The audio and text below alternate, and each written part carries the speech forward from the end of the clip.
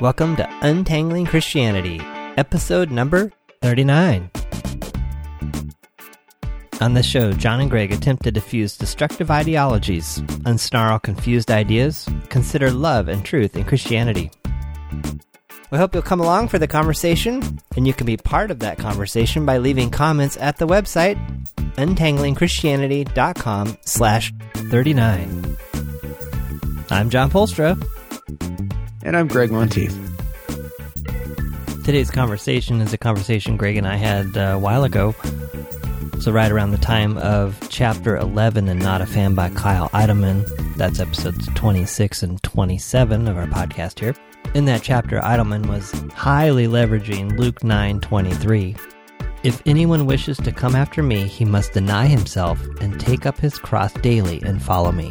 So this conversation digs a little deeper into exactly what that passage means, what was going on at the time, and then just kind of wanders off from there. So here it is. Today I thought it'd be interesting to talk about the Bible. Well, we were talking about Luke 9:23, which talks about denying yourself and picking up your cross daily. That was an admonition from Jesus in Luke. It's also in 3 of the 4 Gospels. We're seeing this passage, actually it's almost just one sentence or a few words used over and over again in a book called Not a Fan. I've also seen it or heard it in pretty much my whole life, I guess, in Christendom. I guess as I've thought about our discussions about that and maybe what's currently turning me away from church, it led me to the question of, why do we have the Bible? What is the Bible for? How are we to use it, and how can we use it rightly? And then maybe also, how do we know that's the right way to use it? Does that make sense, the question I'm asking there? I think it does. I think it's a big one, but maybe we can, like you say, focus in on maybe a test case in this Luke 9:23, this idea of taking up your cross and following Jesus. Yeah, so I guess to kind of play that out a little bit more. So Jesus is saying that to a group of people. In the Christian tradition that I've grown up in, the Bible is this magic cookbook, and if it's in the Bible, it's pretty much open season that it needs to apply to your life. If it doesn't apply to your life, then you might be sinning. I mean, there are any number of different directions where it's taken. So in this case, we'd take that verse and say, well, Jesus said it to these people, so because Jesus said it to those people, Jesus is saying it to us today, we need to do it. I am not looking for a loophole or some way around like having to do what the Bible says. Mm-hmm. I'm just weary and cynical from, I think, all the bad uses of the Bible, and so I guess I'm just kind of wanting to explore, why do we have this thing? How are we supposed to use? What's the right way to use it? Yeah, well, I mean, that's important. Yeah, maybe. I mean, one of the things to kind of look at, obviously, these are questions about interpretation. Like, how are we supposed to come to a text, and particularly an ancient text? I mean, we have to, like you say, you'll often hear in church, it's as though the Bible we're being, often it's presented as though the message or the text is being written right for you, right for the person sitting there, listening to whomever, the preacher, the pastor, the minister, talk about that text. Yeah, and an example of that, I think I mentioned this before, was I was attending a church where the pastor was going through the book of Isaiah, and he kept talking about Isaiah. These were his exact words. Isaiah is saying to us that we need to do X, Y, and Z. Mm-hmm. And Isaiah was not, I mean, maybe Isaiah is talking to us, and I'm open to that, but my understanding of Isaiah was talking to the Jews. Mm-hmm. He was thousands of years ago. He's not today. So to say that Isaiah is saying to us that we need to do whatever, to me, lacks a little bit of intellectual integrity. You're taking this thing in the Bible, and then you're saying, no, the Bible is talking to you, and you need to do this. Yeah, well put.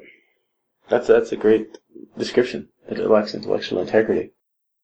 Well, yeah, and I think this really comes down to what we call biblical hermeneutics, or the approach, the interpretive approach we take to biblical texts.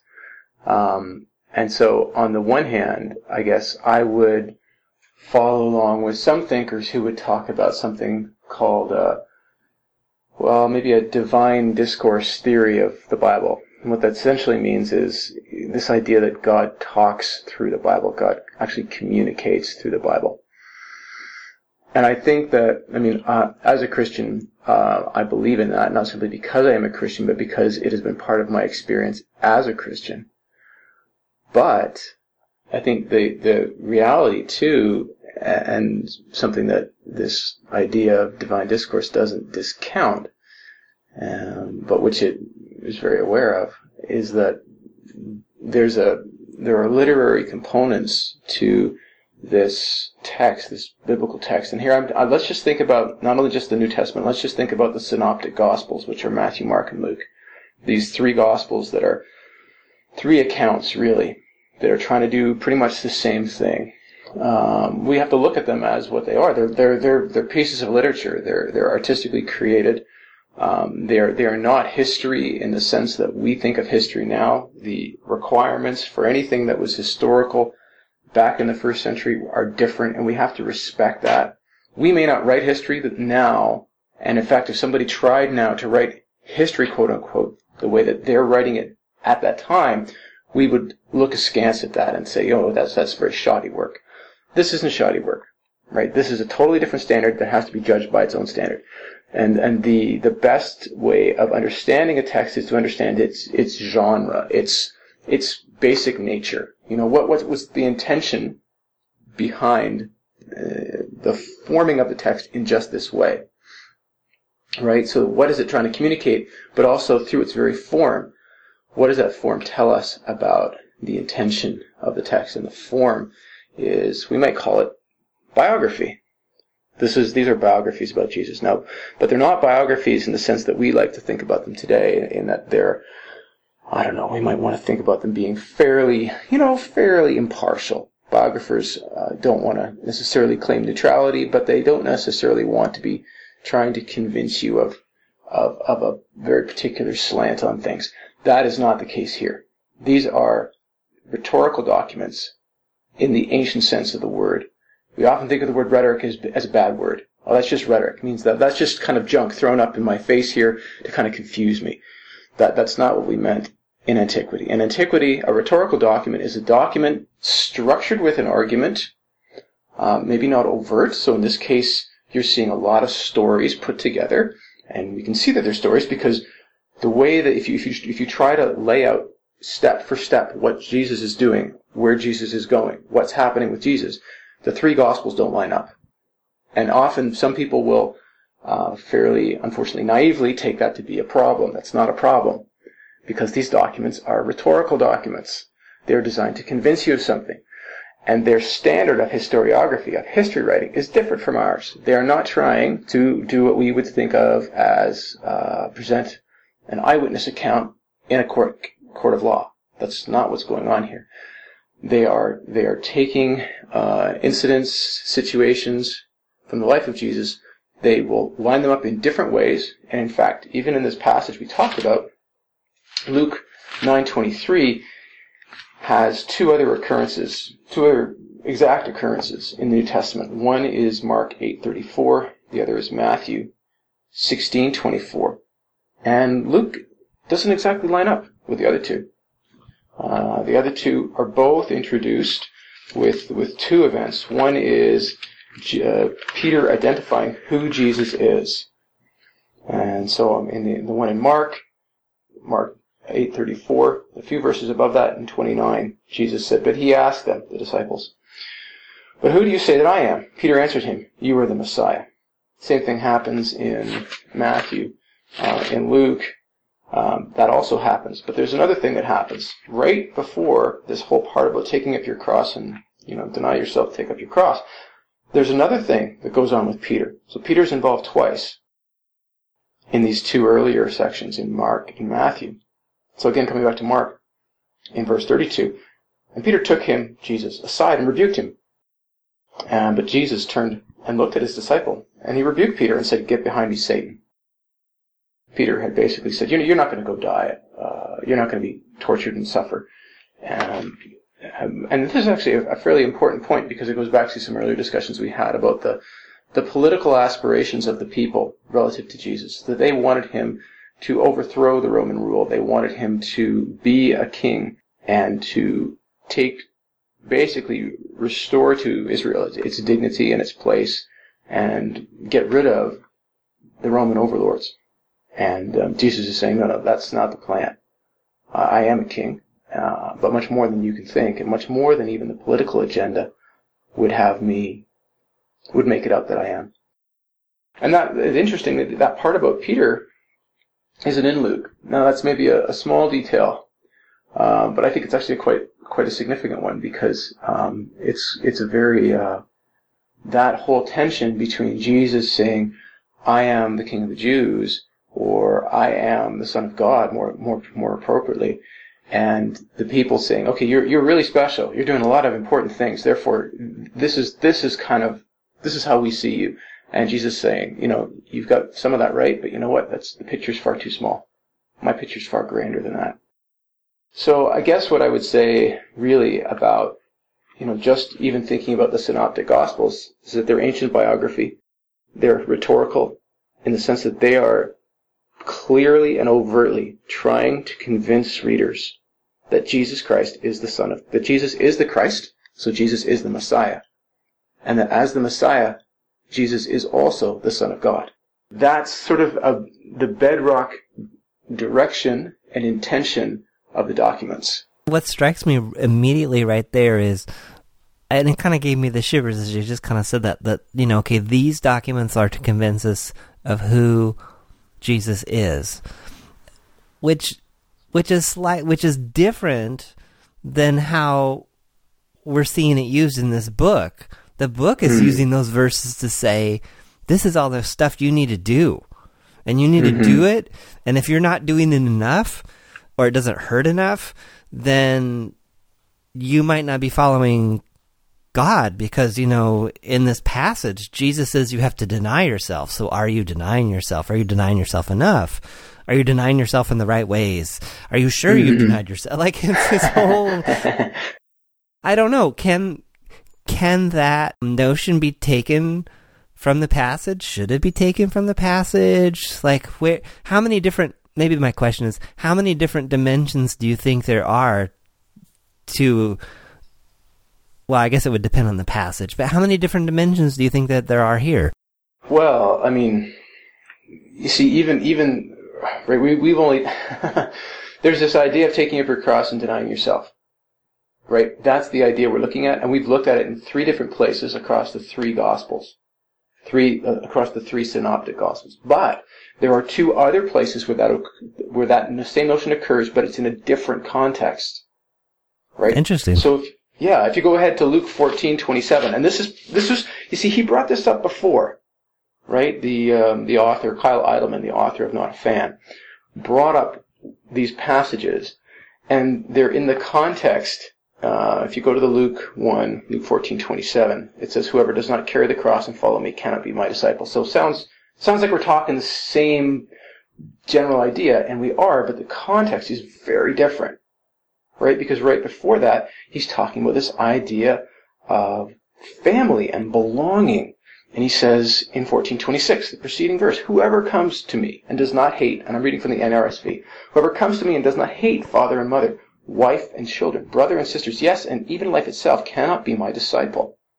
So there's this very, very almost harsher message in Luke 14:26, but then it's interesting too, because if we go back to the other one in Matthew, it's Matthew 10:38, very similar, but there's an interesting twist here.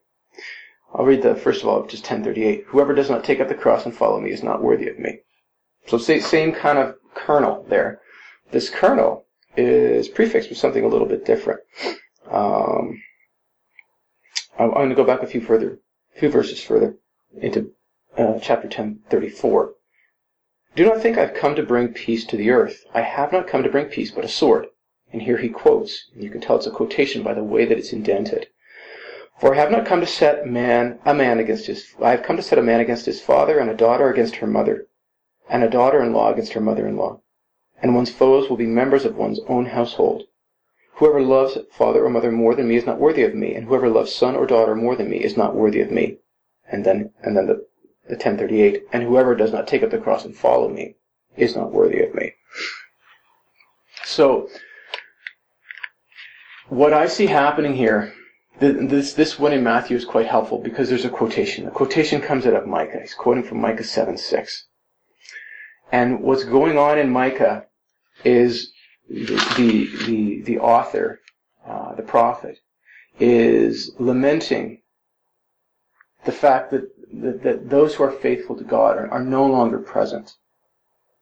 The faithful have disappeared. They've gone. These people are no longer faithful. The Israelites have abandoned God. And I'm gonna draw this around. I know we're kind of going in this is a bit of a big arc here, but the arc will come back. So at the beginning, I'll just read Micah 7. I'm going to read from verse 2. The faithful have disappeared from the land, and there is no one left who is upright. That's the context in which this text is being taken from.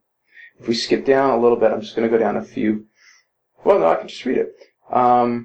The faithful have disappeared from the land, and there is no one left who is upright. They all lie in wait for blood, and they hunt each other with nets. Their hands are skilled to do evil. The official and the judge ask for a bribe, and the powerful dictate what they desire. Thus they pervert justice. I mean, this is a pretty bad situation. The best of them is like a briar. The most upright of them is a thorn hedge. The days of their sentinels, of their punishment, has come. Now their confusion is at hand. Put no trust in a friend. Have no confidence in a loved one. Guard the doors of your mouth for her who lies in your embrace. For the son treats the father with contempt. The daughter rises up against the mother. The daughter-in-law against her mother-in-law. Your enemies are members of your own household.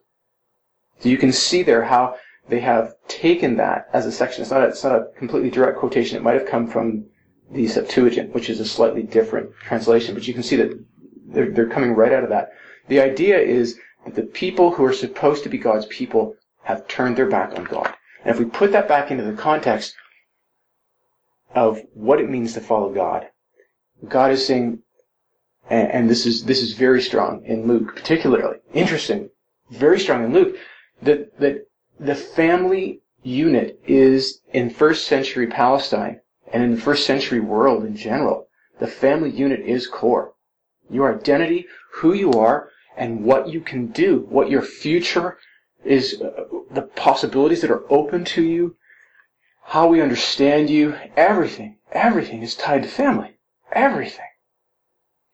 And what God is saying, what Jesus is saying here, is he is reversing things on a huge scale. And we have to, like in Luke, he's very clear about this. Other parts as well, but if you go to Luke, and we talked about this earlier, a couple podcasts ago, Luke 8:19 to 21, and this is kind of moment when Jesus is doing Jesus' thing. He's teaching, and his family, his mother, his brothers, his sisters want to come and see him, talk to him. So again, from the NRSV, verse 19, chapter 8 of Luke. Then his mother and his brothers came to him, but they could not reach him because of the crowd. And he was told, "Your mother and your brothers are standing outside, wanting to see you." But he said to them, "My mother and my brothers are those who hear the word of God and do it." And this is a huge radicalization and transformation of the notion of family, which is the notion of belonging and identity. And Jesus is reworking identity, and he's doing exactly the same thing in these other situations. When Peter comes to him and he says, "Who are you?" Jesus says, "Who do you say that I am?" And Peter says, "You are the Son of God. You are the Messiah, the Son of God." And then Peter, in two of these other three situations in the Synoptic Gospels that we talked about, Peter is, Jesus says, "Hey, I'm going to go to Jerusalem, I'm going to suffer and die, etc." And Peter says, No. You're not going to do that because there's a political agenda here and you're going to fulfill that. And Jesus, that is so threatening. That is so much a threat to the true kind of orientation of Jesus in bringing about the kingdom of God, that Jesus literally says to Peter, "Get behind me, Satan." That's a powerful a powerful rebuke. It's maybe more powerful than the things he said to the Pharisees, right? So there's a huge reorientation in the two that I read, Matthew 10:38 and Luke 14:27, when it's about, if you cannot love me more than you love your father and mother, or, almost in Luke, I think it says, if you don't hate them relative to me. Here he's talking about there is I have instituted a new family, a new order, a new way of identity. And this is what you are bound to. And again, he's bringing out the same things when Peter says, here's who you are. Yeah, you've got it. You've got it. You have understood what that identity is. You've understood who I am, and that identity applies to you. And then when Peter, in two of the other three situations, tries to kind of prioritize the social political situation of, no, we want you to be king and get rid of the Romans. Like, come on, you know what you got to do. And Jesus has a far vaster picture. He says, no, that is not what you belong to anymore. You are not you're not Peter as a, and he changed Peter's name, right? And that changing of name, the renaming, the true naming, is part of what that is. Again, to be reoriented within the kingdom of God as God's child. You are first and foremost God's child. You are being put into a new way of viewing the world as a new way of viewing yourself relative to God. And that, for me, is what's going on when Jesus is talking about, if you don't take up your cross and follow me. It's a question of belonging and a question of identity, which is not some sort of a punishment or do this or else or anything like that. It's an entire way of seeing the world predicated on the fact that Jesus has brought a change that is far greater than the social, than the political, and that this whole notion of belonging, like if you go back into Micah and you think about what Micah is saying there, these things apply to us, right? So wait, are you saying then that the traditional notion of the need to deny ourselves, that's not what this passage is about? That it's more about, I think it's about embracing, denying family and that whole idea? I think it's about embracing an identity that cuts in two directions. On the one hand, it comes right back to Micah, and it says, look at all this stuff that's happening. Look at the corruption, the foulness, the wrongness, even at the heart of one's own family. And it's, on the one hand, realizing that that's there. Realizing that we seek identity, we seek fulfillment, and we seek to know who we are in our future and what we can be, in some senses, through some of these things. In the first century, it was certainly family. Now there are more possibilities that are open to us. It's a little bit different. But it's still the same thing. God is saying, no matter, Jesus, like that this kind of text is telling us and is kind of trying to grab us and say, no matter where you look, no matter where you go, you will not find fulfillment or your true identity outside of me.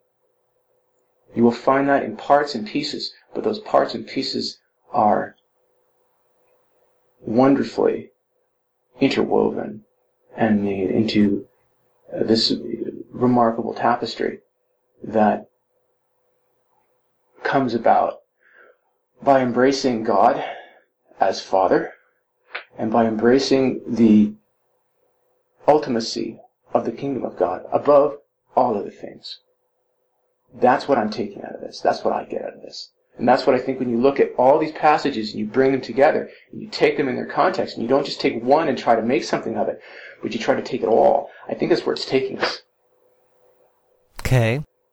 So let me take us in okay. So let me take us in quite kind of a different direction. This is based on a conversation I had earlier this week with someone that I really, really respect. Mm-hmm. And I don't want to misrepresent their position. So if they happen to listen to this someday, hopefully they'll give me some room if I've mischaracterized this.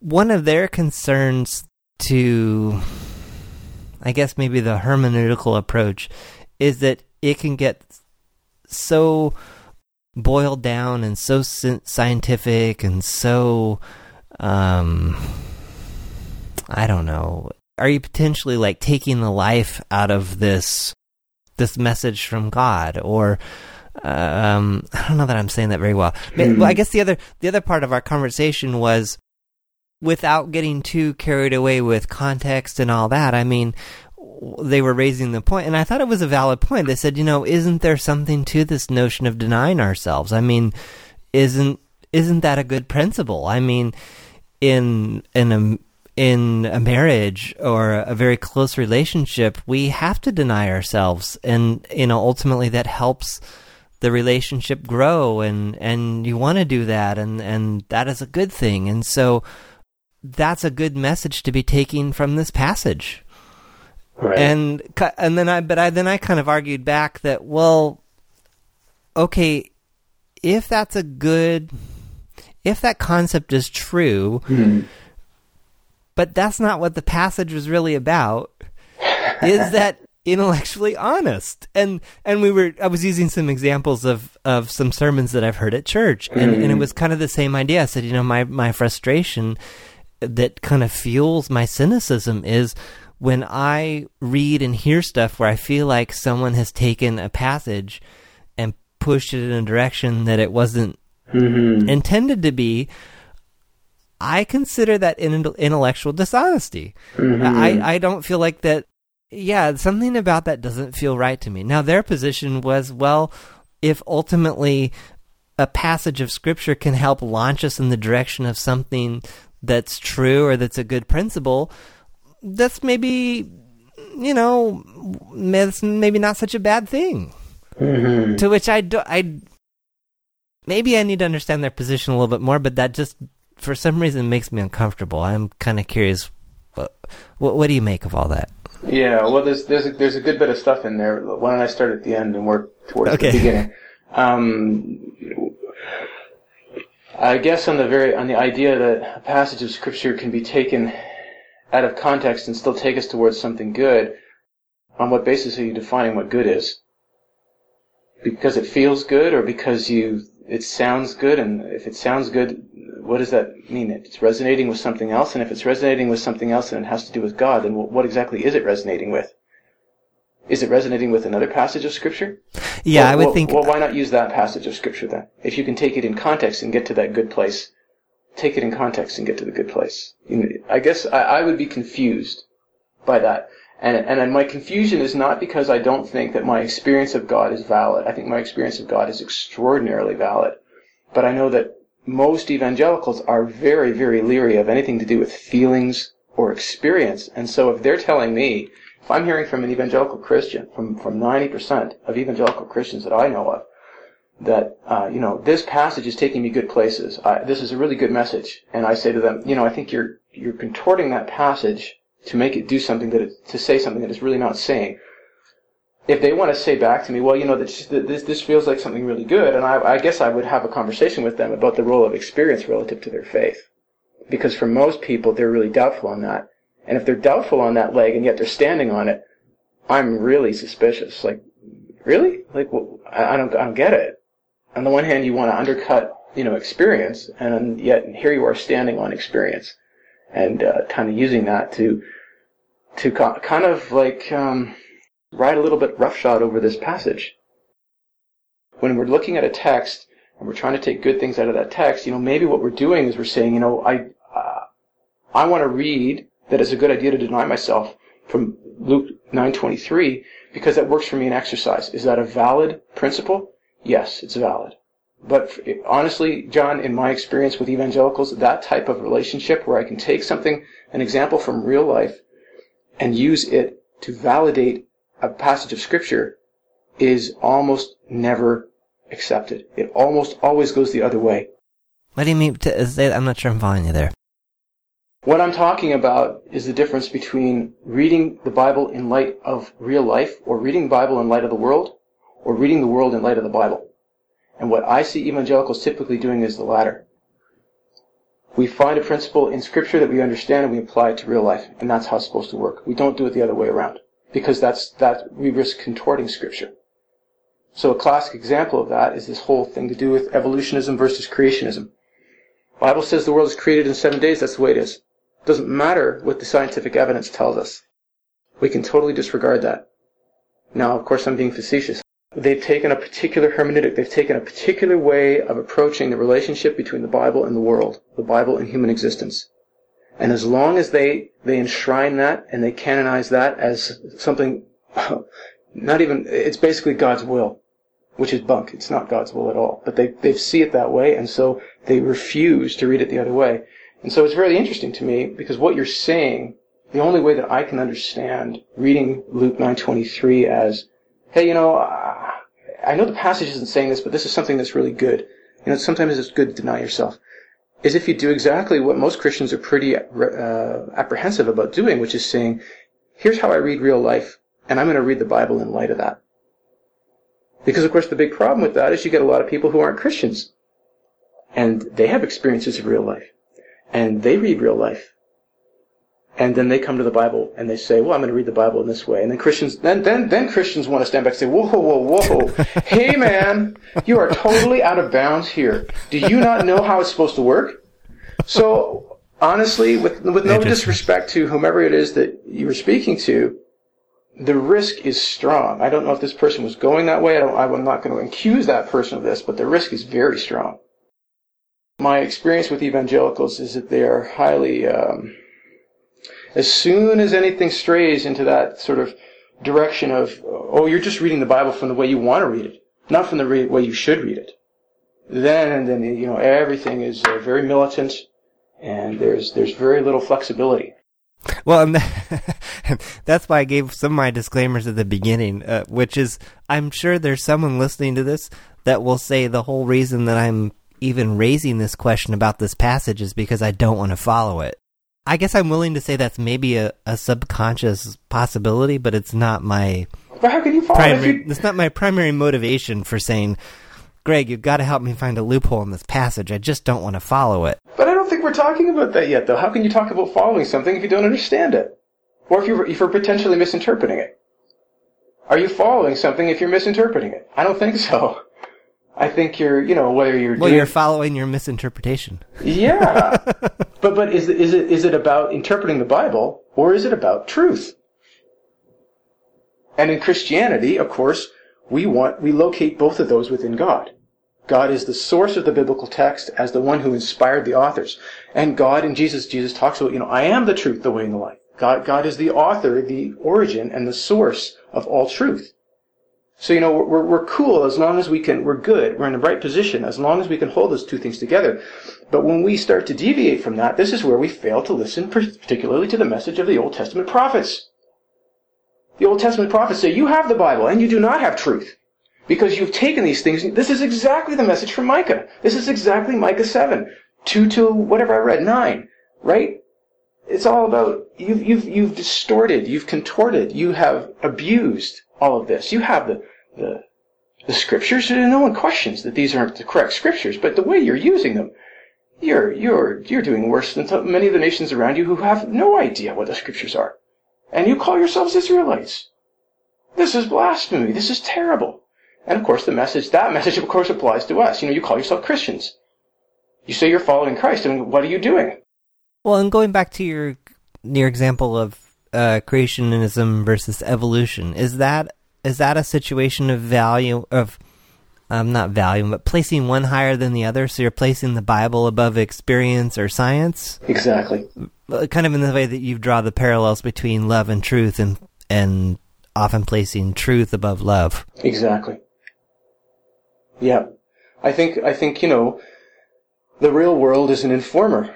I mean, it's an informer in the most positive sense. It informs us about the truth. It gives us a sense of truth, but it gives us also a sense of love. I mean, the psalmist is very clear and in saying, taste and see that God is good. In other words, the created reality is there as a space for us to be in relationship with God, as the medium within which to renew, foster, encourage, and strengthen relationship with God. That's what it's there for. It's there as the place where you taste and where you see God's goodness. Now, the whole idea that somebody might say, hey, there's nothing there to see, nothing there to taste.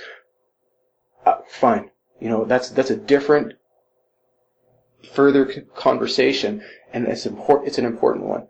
But I would definitely want to be very quick with any Christians who would take this unidimensional view of reading the Bible, reading the world in light of the Bible, always prioritizing the Bible over our experience, our understanding through our lives, through science, etc. Always prioritizing the Bible over those things. I think that's a very dangerous and wrong way to be, and I think the Bible itself contradicts that. So instead, you would argue that to seek to reconcile them all on the same level? No, I think I would offer different. I would want to keep them in tension with each other, and I think tensions. Oftentimes, we think of tensions as bad things. I think tensions can be productive, and by tension, I mean that there is a flexible relationship where sometimes one will, take the upper hand over the other, and vice versa. So, in terms of the scientific position, what I see a lot of Christians do, who are very dedicated to this idea of young Earth, is they say, okay, it happens both ways, and it's sad. They'll say, okay, well, we know from the Bible that the world can't be any older than X number of years. So how are we to explain? How are we to explain the dating through cosmology, geology, etc.? And this is exactly the same thing as when you get a theologian like Rudolf Bultmann, and the father, or if not the father, then a main figure in what we call theological modernism. Theological modernism is essentially reading theology through the lens of the world. It's saying, hey, we know there are no such things as miracles. So what really happened? Oh, that's fascinating. How is that any different? That's really interesting. That's exactly the same thing. And on the one hand, evangelicals want to just, they really want to smack down. Yeah, because they would Bultmann, say, well, obviously miracles happen. It's in the Bible, so there must be other explanations then. Yeah. They're saying, listen, your starting points you are making a claim in your starting point that you do not have the knowledge to claim. You are extending yourself beyond your knowledge to make a claim that is a faith claim, and we counter that, and rightly so. I would agree with evangelicals who would say, we counter that, and not because even miracles had to happen, but anyone who says, listen, this couldn't possibly have happened. How do you know that? Prove to me that. Show me that. You don't know that. You didn't see them. Does that mean they didn't happen? I didn't see the Holocaust. Does that mean the Holocaust didn't happen? And as soon as you start moving into that ground, it's like, whoa, you got to back off of that one. Well, it's the same thing with science. Same thing with, the beginning of the origins of human existence, and realizing, this is a text. Did the author of Genesis, did God sort of give this author, was the intention of Genesis to write down exactly what happened at the beginning, or is this the founding narrative of the people of Israel? It's a retrospective founding narrative of the people of Israel. That's how we see this. Now, there are a few problems. I'm thinking particularly of Paul's use of Adam in Romans 5. That is a problem for on most views. That's a problem for an evolutionist, a theistically evolutionist perspective of human origins. However, there are many less problems, to my mind. I'm not committed to evolution. I couldn't care less. I'm committed to truth. And I think that's where we need to be. I'm not committed to reading Luke 9:23 one way or the other way. I'm committed to the truth. As far as I can see it and understand it, I'm quite willing to change my view. I don't have to be right? But I do have to, as much as I can, let the right prevail.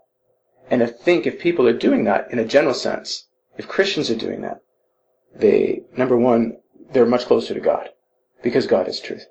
Jesus says, I am the truth. Number two, they're much more credible.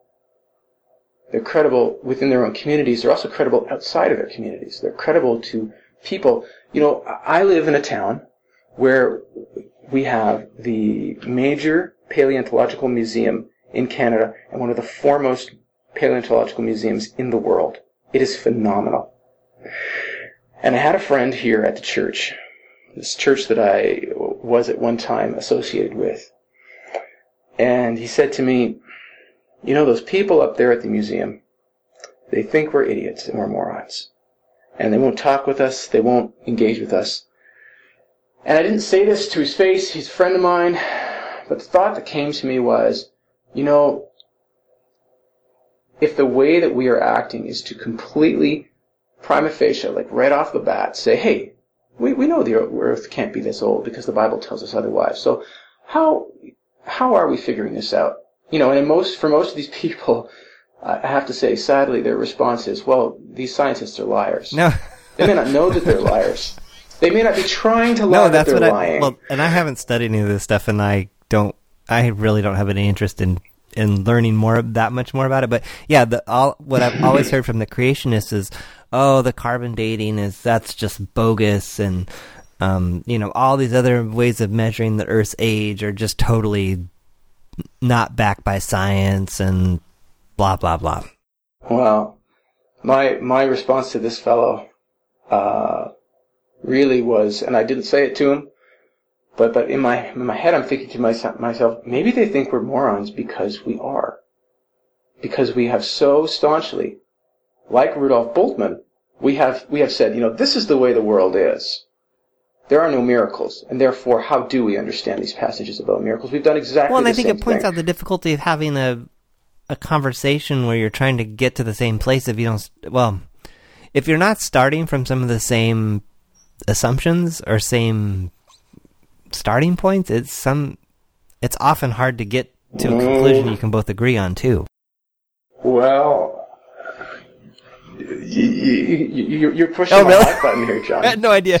Really? You're totally pushing my hot button. Well, because I guess I would both agree and disagree, but I guess what are those starting points? And the starting points that I have with the person who's over there, who is a staunch Christian and is fairly closed about the idea of anything other than a creationist perspective, and the person over there at the museum of paleontology who is a naturalist and is very closed about the idea of divine intervention in human existence, is that I am concerned about truth. Yeah, but neither of those people can really have a good conversation, can they?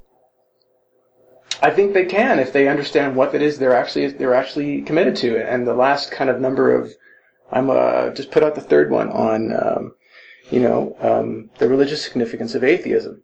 The third blog post that I put out, and I think what's happening here is that Christians, these two groups here I'm standing in the middle, right? I'm a Christian, but I'm also an evolutionist.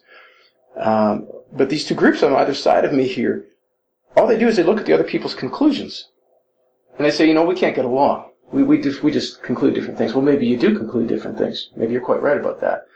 But that's not all you've got, right? You've got a whole orientation. So, in other words, when I look at somebody like Bertrand Russell and he says, the main things about life are living life informed by knowledge and directed towards love. We could talk all day about that.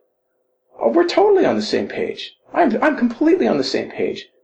Knowledge and love, or truth and love, absolutely. Now, the fact that Bertrand Russell is a staunch atheist and I'm a staunch Christian does not preclude the fact that discussion could be very, very vibrant, because we are both very passionate about it. And if we focus on some of these things and open ourselves to dialogue, and particularly if I think Christians think that if they don't, they've got to defend God. And I'm kind of the opinion that God's a bit bigger than me and doesn't really need my defending. Reminds me of one of my favorite lines from a recent U2 song, "Stop helping God across the street like a little old lady."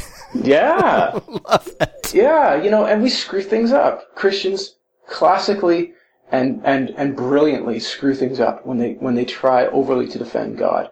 It just does not work. And so what I would want to do is say, at the back, when it comes to where I stand, I can hold a critical disposition relative to your conclusions over here about, naturalism, to the person at the museum, and to your conclusions over here about creationism, to the Christian sitting over there. But you know what? I can dialogue with you because I can listen to you both. I hear that truth is important to both of you. I hear that love is important to both of you. I hear that living in the real world and understanding the real world is important to both of you. We can have a conversation here. I think what's happened is there certainly is, the church is egregiously, terribly lacking in exemplars, in people who can be skilled examples to us of what it is to productively to dialogue and interact with our neighbors. And, really part of loving your neighbor as yourself is being able to listen to that person, to talk with that person, to interact with that person, and not having to either shout them down or shut them off. If we are working with a model of dispute that says we have to protect God's truth at all costs, then you know what? Who are you? Are you the Holy Spirit? Are you some angelic individual that's been sent out to do these things? No. You're a follower of Christ, and you're supposed to be loving your neighbors as yourself and loving God. Those are your first two priorities. And if you're not meeting those two priorities, I don't care which ones you're meeting, you're screwing up. Greg lays down the smack. Hey, pick up. I mean, if somebody wants to tell me that my exegesis is wrong and say, those really aren't the top two priorities, Greg, then pick up the Bible and tell me. Open it up and show me. I'll happily change my view. Yeah. But I think, have a discussion. Why not? All right, one more thing that's lingering out there for me that I'm wondering if you can, it's kind of in a different direction, but sort of on the same topic. What would your approach be to, like, the book of Jeremiah? Or not Jeremiah, Isaiah. So I'm thinking back again to this series of sermons where it was all the things that Isaiah was saying, quote, to us today, and so, Israel was doing this, and these are the consequences, and these are the warnings, and so today Isaiah is saying to us that we need to be aware of the same things. Like, why do we have Isaiah? What are we meant to do with it? How should it inform our lives? Could we read it and it prompt us and thinks, wow, there's some parallels to what Israel was doing to today, and I can take something from that. Yes, excellent. I don't have a problem with that. I think it's probably, in other words, I think that there's totally room for reading the Bible and for God to put things in our heads as we're reading the Bible. I've gone too many different places there. So back to my original question. What's Isaiah for? What are we supposed to be using it for? Why do we have it? Well, when I read these texts, sometimes I feel like they're speaking to me. There can be moments, incisive moments, where there's a connection between what the situation in a given passage, chapter, or book, and a situation in my life.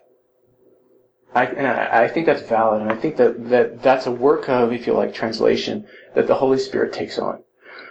But I think that can only come as a secondary thing after we have done the work of literary interpretation that is required in light of A, this being an ancient document, B, written by an ancient person, obviously, C, written to an ancient audience that ain't me, right, with their own literary, historical context. Once I have taken all that into consideration, then I have got a chance. I'm not a biblical scholar. That's not my deal. My deal is hermeneutics, right? Is the theory of interpretation, which can give me some insight into how to go about doing this, but I still don't have the language. I don't have any Hebrew. And my Greek is just barely there. But I think it's this, I could take a passage and say, oh, gee, this is really speaking to me about X, Y, and Z, but the passage may be about A, B, and C. You know, and is it a good thing that I hear something about X, Y, and Z? It may be, but I don't think that's the intention of the passage. And would you say that it's not helpful to then make it a proclamation from God? In other words, do you agree with my assertion that it's really not fair to say Isaiah is saying this to us today? Well, let me say it this way. If I'm seeing X, Y, and Z in the passage, and it's about A, B, and C, and if it's good for me to understand, the X, Y, and Z part regardless, that's a gracious act of translation on the part of the Holy Spirit. That is not something that I want to go out there and start promoting as a way of reading that passage because it's a wrong reading. Don't do it. If you want to go out and promote, hey, God help me with these things in my life, great! But don't put it back to a passage that you have either misinterpreted, lightly interpreted, or just kind of, proof text to get some good reason for doing it. I love that you say that, because in the conversation I was having with this person, that was exactly what I said. I said, I don't have any problem if someone wants to tell a story from their life or how they read a passage and how they formed a conclusion and how it helped them to live in a more upstanding way. I am totally cool with that. But don't take that passage and tell me that God is telling me or us that we need to do something when, exactly like you're saying, it doesn't say that. Or that wasn't... okay. No. Yeah, that's a key part. So I guess to your initial question, you said, what is Isaiah? That notion of somebody saying, Isaiah is saying this to us today. I would be leery about that. I do think that there are certain... I would put it in the form of takeaways. What's a takeaway we can have from this? A very clear takeaway from Isaiah is this idea that your best religion is not but foulness, dirty rags in front of God. Which is this idea that you may have the text, you may understand the text, but what you are living is so far from what that text is orienting you towards that this is awful. It's terrible. And so Isaiah gives us, and Isaiah does want us to take away, I think the point of the book is this notion of false religion. It is religion in word and name alone. It is not a true orientation towards God, that where we meet God, where we are in right relationship with God. There is a falseness and a hypocrisy at the deepest level that is the concern of the author of Isaiah. And that concern exists today too. God is no less concerned now with us than God was then with them about this issue. Now, it wasn't written to us, but it applies to us. So I would put it in the form of takeaways. What can I take away? And does the takeaway mean that, take it away or don't take it away? Like, I don't want to eat at that restaurant, I'll go read that. No, screw that. You don't want to read the book? That's not an option, right? I mean, it is an option. You can pick and choose as you like, but then you're getting into very dangerous ground, right? You start forming what we call a canon within a canon. All these books in the Bible are in the Bible, but really the ones that matter for me, no, they all matter for you. They all matter for me, right?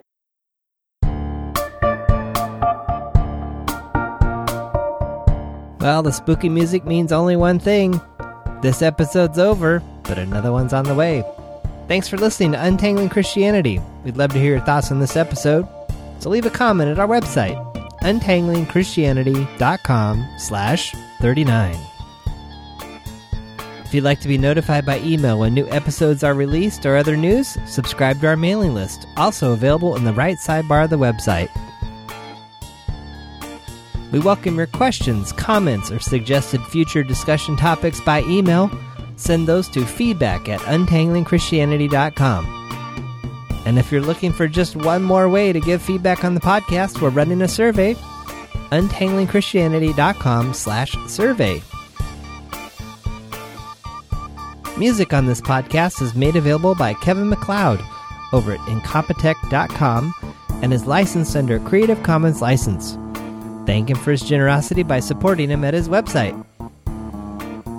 Tune in next week for a new episode.